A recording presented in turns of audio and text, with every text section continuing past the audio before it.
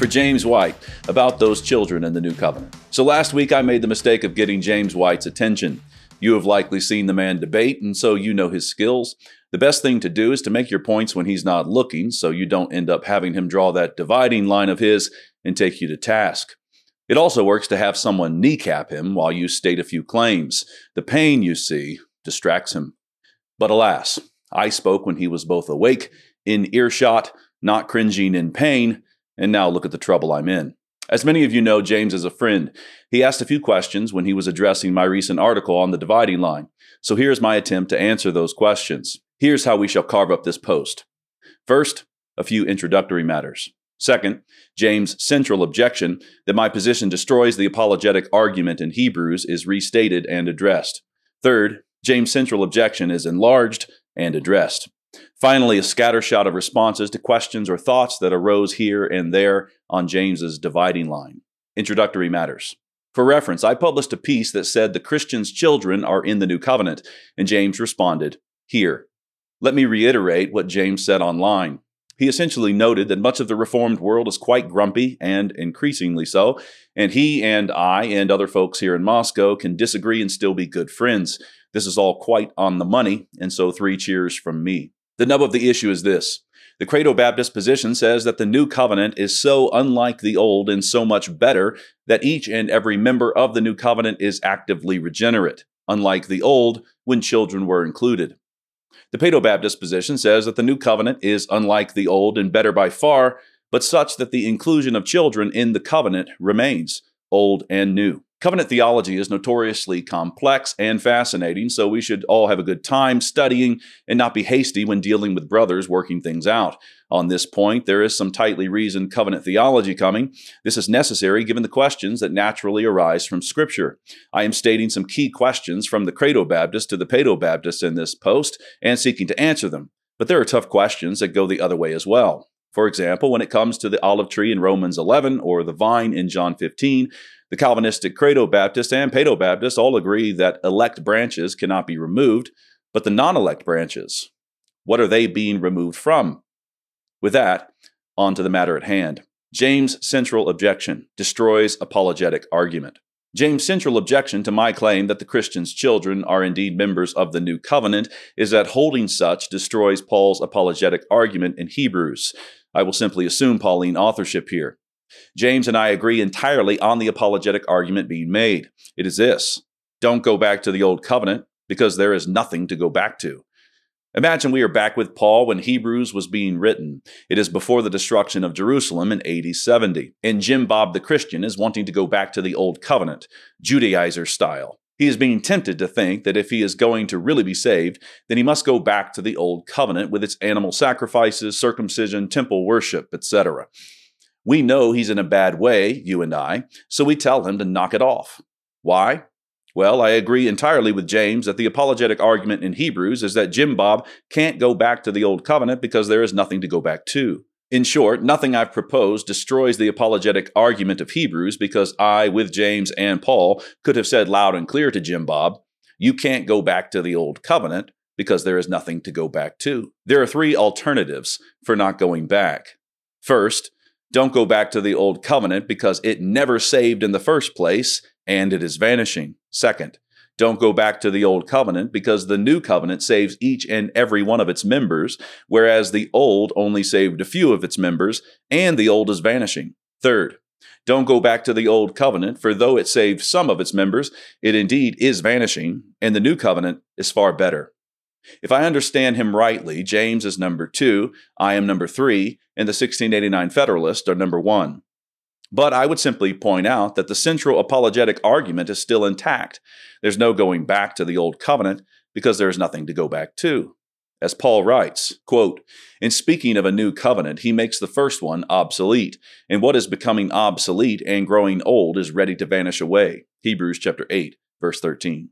James' objection enlarged. Anything coherent left for Hebrews 10:10? Now my guess is that James is going to say, hold it right there, my friend, there is more to the apologetic argument than the central truth that the Old Covenant is vanishing. I would happily agree with him and add, but you must admit that we both still have that central apologetic argument intact, yes?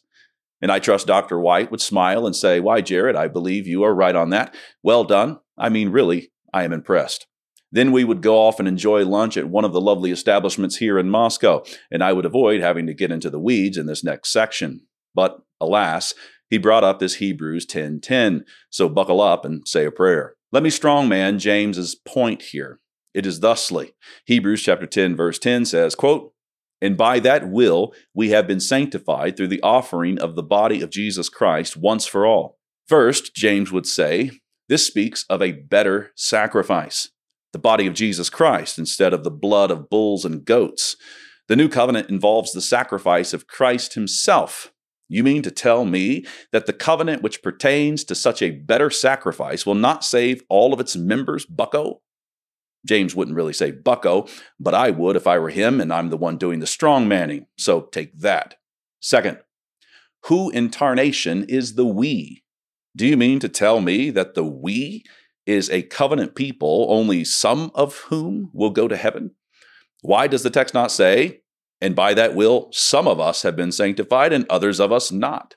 Third, zooming out a bit from this text, the context clearly speaks to better promises. Quote, "He is the mediator of a better covenant, which was established upon better promises." Hebrews chapter 8, verse 6. "But you sprinklers of infants leave the new covenant promises no better than the old. For the promises of both, according to you, don't secure each and every member." Fourth, that same Hebrews 8, verse 6 says that Christ has obtained a more excellent mediatorial ministry. But as with his sacrifice, shall this mediator, who is Christ himself, not effectively mediate each and every one of his new covenant people unto salvation? If not, what makes his more excellent mediatorial ministry more excellent? Fifth, that same Hebrews 8, verse 6 says that the new covenant itself, the one Christ mediates, is better. But it does not seem that much better to me if you can slip out of this new covenant bond just like you could the old. By way of summary, the apologetic argument, according to James as I understand him, is not merely that you should not go back to the old covenant, for there is nothing there to go back to, but it is also that you should not go back to the old covenant because the new covenant sacrifice is better, sanctifying each and every member. The new covenant people are better, each and every one of them being actively regenerate. The new covenant promises are better, ensuring the active regeneration of each and every member. The new covenant mediatorial ministry is better, ensuring that Christ mediates such that each and every member of the new covenant goes to heaven. And the new covenant itself is better, it being designed as a bond that cannot be unbonded by a single new covenant member. The question then is, if you don't affirm the 5 points above, how can you say anything coherent about the better sacrifice, better people, better promises, better mediatorial ministry, and the new covenant being better itself? Thus far, the force of James' argument. I told you covenant theology is complex. Now for a reply. My reply. In short, we can indeed detail a coherent take on the better sacrifice, better people, better promises, better mediatorial ministry, and the new covenant itself being better, without having to claim that the new covenant membership is made up of only the actively regenerate. I'd like to see you try, say the Credo brethren. Okay, I will do my best, but do pray for me. Before answering each point in turn, we must start with a definition of the covenant of grace itself. To keep it simple, let us call the covenant of grace God's solemn oath of salvation in and by Jesus Christ, conditioned upon obedient faith that bonds his people to one another and himself. Note, both the Westminster Confession of Faith and the 1689 London Baptist Confession of Faith speak of this covenant of grace, so I think we're on safe and common ground thus far. Anyone who has studied covenant theology a bit knows that I could add sacraments, blessings, and curses, and a host of other dimensions to this covenant. I've simply stated a definition that is manageable and likely agreeable to most. I should add that I take the Old Covenant and New Covenant simply as different administrations of this one covenant of grace, something that 1689 federalism denies, and I'm not entirely sure where James is on this matter. But I believe the substance of the covenant of grace I defined above is in both the Old and New Covenants, each of them having particularities that don't do away with the substance. Now for the points in turn, and I'm going to take them in reverse order. First, the new covenant is better than the old covenant, not because a single new covenant member cannot go out from the new covenant, but because the new covenant maintains a greater measure of the Spirit, greater liberty, greater clarity, and the cause and completion of our salvation arrives in the person of Christ. It is also better in that it will never vanish like the old, and this is the central point in the apologetic argument.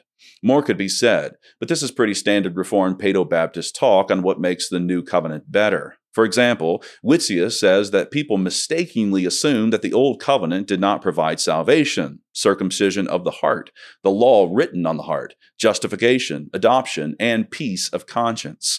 Check the Economy of the Covenants, Volume 2, Chapter 12. Indeed, the old covenant, the old administration of the covenant of grace, that is, provided all of those things. That old covenant did not, however, supply the greater potency of the Spirit, greater liberty, Christ in the flesh, and the completion of our salvation. Second, Hebrews says that Christ has obtained a more excellent mediatorial ministry, and that indeed is the case. But it need not follow that each and every member in the new covenant that he mediates be actively regenerate. Paul makes plain wherein lies the superiority of his ministry, for he said of the Old Testament priests, quote, "And they truly were many priests, because they were not suffered to continue by reason of death. But this man, because he continueth ever, hath an unchangeable priesthood." Hebrews chapter 7, verse 23 and 24. That indeed signals a better mediatorial ministry. It is also in keeping with the central apologetic argument in Hebrews. Don't go back to the old covenant because there is nothing to go back to. And don't go back to the old covenant priesthood because there is no old priesthood to go back to. But in Christ, we have an unchangeable and better priesthood. I can imagine a guy still saying, but seriously, are you saying that Christ is the better mediator of the new covenant and he doesn't mediate eternal life effectively to every member of that new covenant? Well, yes, I am saying that. And one reason this point is hard to get across is that we think of Christ as merely a personal mediator, a point which I do not deny to the elect.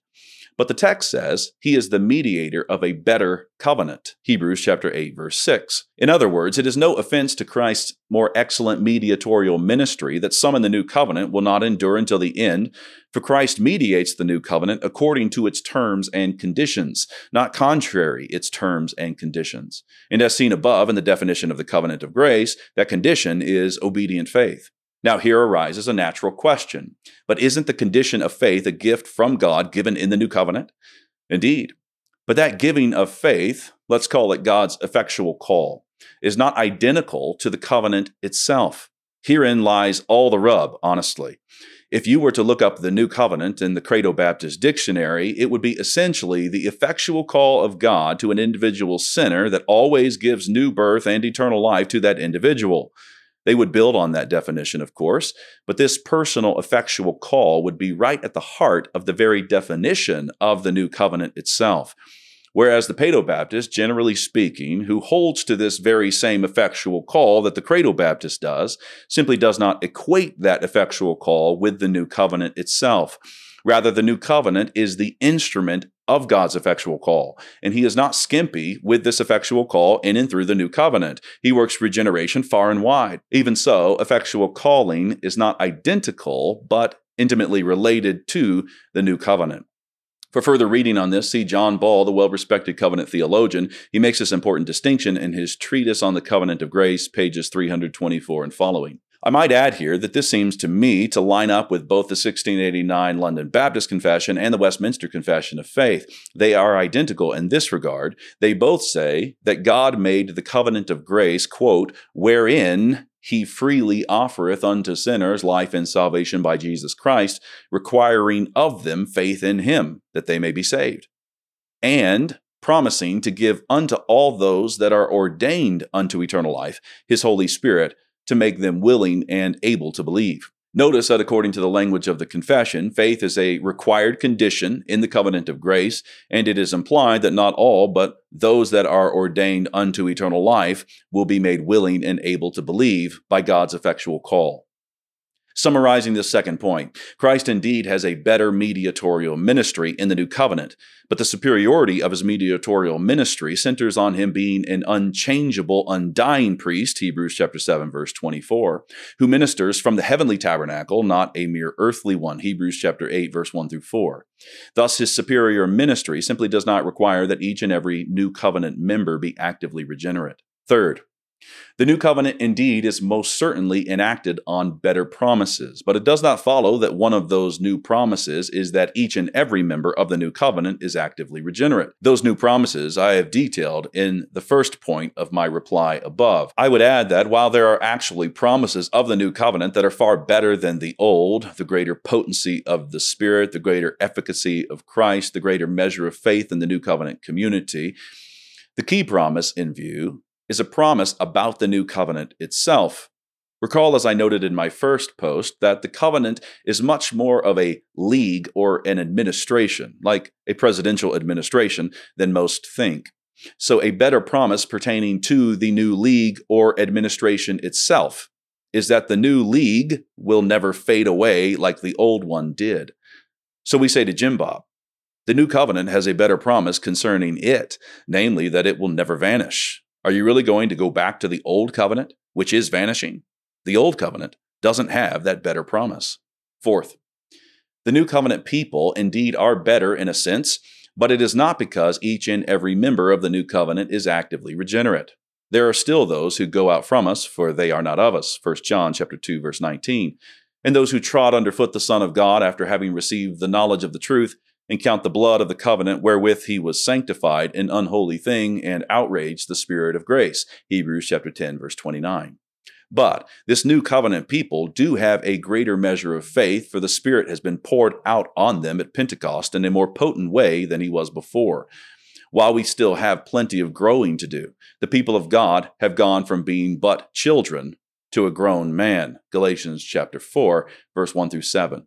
I did raise a very particular question when strongmanning this point above, namely, who in tarnation is the we in Hebrews chapter 10, verse 10? In other words, does Jesus sanctify this whole new covenant people, even the ones who the Paedo-Baptists claim are not among those who will end up in heaven? The answer is yes, Christ does sanctify them.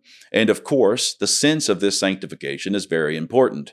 Most people only think of sanctification as a logical step in the Ordo Salutis that follows regeneration and justification, which once possessed can never be lost. If this is all one understands by sanctification, then he is going to think my claim quite inconceivable. But there are other kinds of sanctification. Most admit this, given Paul's testimony that the children of a believing parent are holy, 1 Corinthians chapter 7, verse 14. That holiness is the kind of holiness in view in our Hebrews text. I stand with John Owen on this point.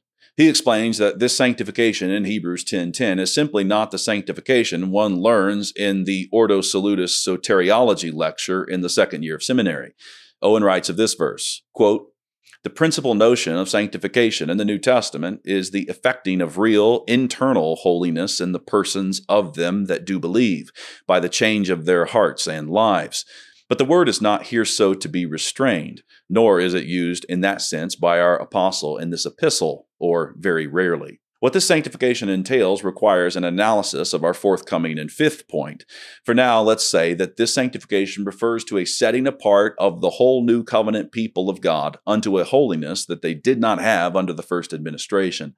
This new and better holiness involves the potency of the Holy Spirit poured out at Pentecost, a nearness to God through the God-man crucified and risen that was unknown to the Old Covenant people, and a complete removal of sin even from the account of Christ by his death.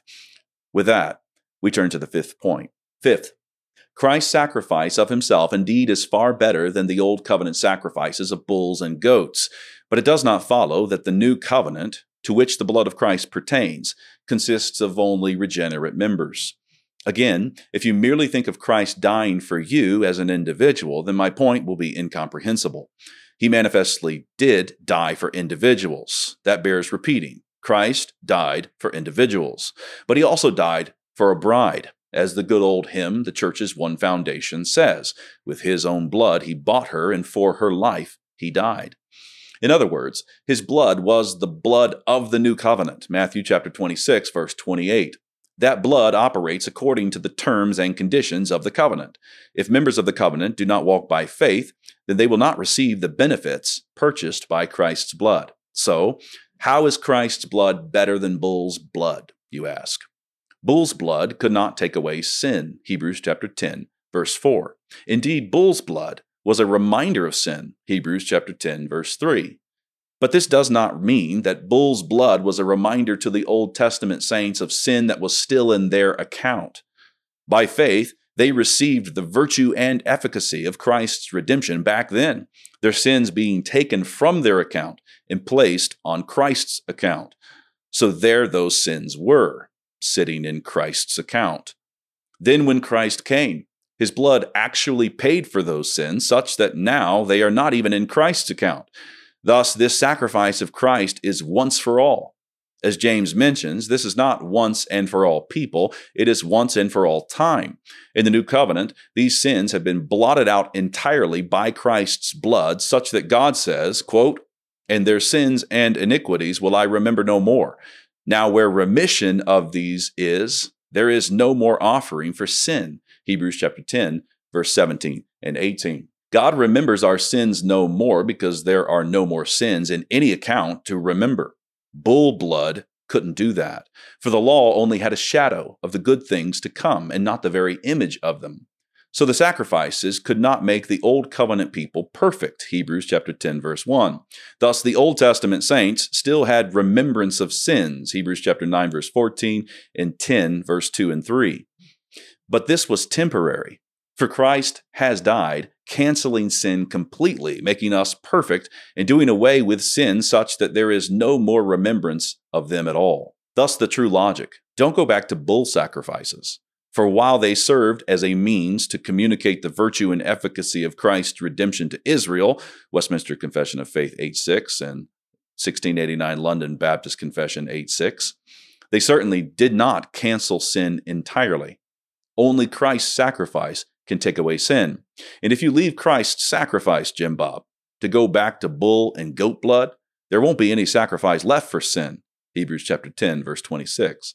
The old sacrifices are vanishing, and the new once-for-all sacrifice of Christ's body is all that remains. In summary, the claim that the Christian's children are in the new covenant indeed involves the further claim that not each and every member of the new covenant is actively regenerate. But it does not follow that this claim destroys the apologetic argument in Hebrews. You could build quite a case for telling Jim Bob not to go back to the old covenant, indeed an argument in keeping with just what Paul is saying in the text. Scattershot. James asks, who does Christ intercede for in the new covenant? Answer, all new covenant members. And, as clarified above, he does so according to the conditions of the covenant, not contrary to those conditions. In other words, he intercedes for all the fish in the net of his kingdom, Matthew chapter 13, verse 47 through 50. At the same time, he intercedes for the good fish in the net in a way he does not intercede for the bad fish in the net. He also asks, what does Christ mediate in the new covenant? Answer, he mediates the covenant. The Father's solemn oath of life to man on earth is an oath in and by Jesus Christ, and conditioned upon obedient faith. I should add, this obedient faith condition is not legalism, much less FV redux. See John Ball, the Westminster trusted and beloved covenant theologian, on covenant conditions. He puts obedience right there as a condition of the covenant. James states, this covenant, the new covenant, brings about regeneration, and not in the minority. Response, I agree, as noted above. James indicates that the new covenant actually establishes a relationship between God and the covenant members. Reply, I agree, a covenant relationship for all and a living internal personal relationship for the elect. James says, the new covenant is salvific. Reply, I agree, and so was the old. Clarifications on the nature of that salvation must be made from there, and many of them are made above. James acknowledges the Paedo-Baptist argument regarding the eschatological nature of Jeremiah's prophecy about the new covenant. This eschatological argument claims that the regenerate church the Credo-Baptists are after will indeed come about in the end. But James says that this eschatological argument means the new covenant was not fully established. Reply, I disagree with James that it follows that the new covenant would then not be fully established. I agree with the Paedo-Baptist eschatological argument and would say the new covenant is fully established but not fully consummated. James emphasizes the individual at points, and I agree with this emphasis, but want to include the corporate along with the individual. See O. Palmer Robertson's Christ of the Covenants on both the individual and corporate dimensions of the new covenant. The highest of high fives to my friend James White. In conclusion, much thanks to James White. The topic of covenant is a whole bunch of fun. Much love to all, whether you're credo or pedo. I will leave you with a word of wisdom from Pastor Doug's benediction just this last Sunday at Christ Church. He said that covenant theology is like a lovely fireplace. The intricacies and details can be quite striking, but whatever your fireplace, the essential thing is that you have a fire in it, and the fire is Christ. Here's to having all of our covenantal conversations around the fire. You don't have to be a rocket scientist to know that the American family is in bad shape. But we're left with the question, why? Why is the American family dissolving? I believe that there is a covenant solution to the dissolving American family. So I sat down with Pastor Doug Wilson, Pastor Toby Sumter, and several other of my friends to talk about covenant marriage, covenant parenting, even the covenant and the cosmos. It's called The Case for the Christian Family, and it's available March 31st. I hope you enjoy.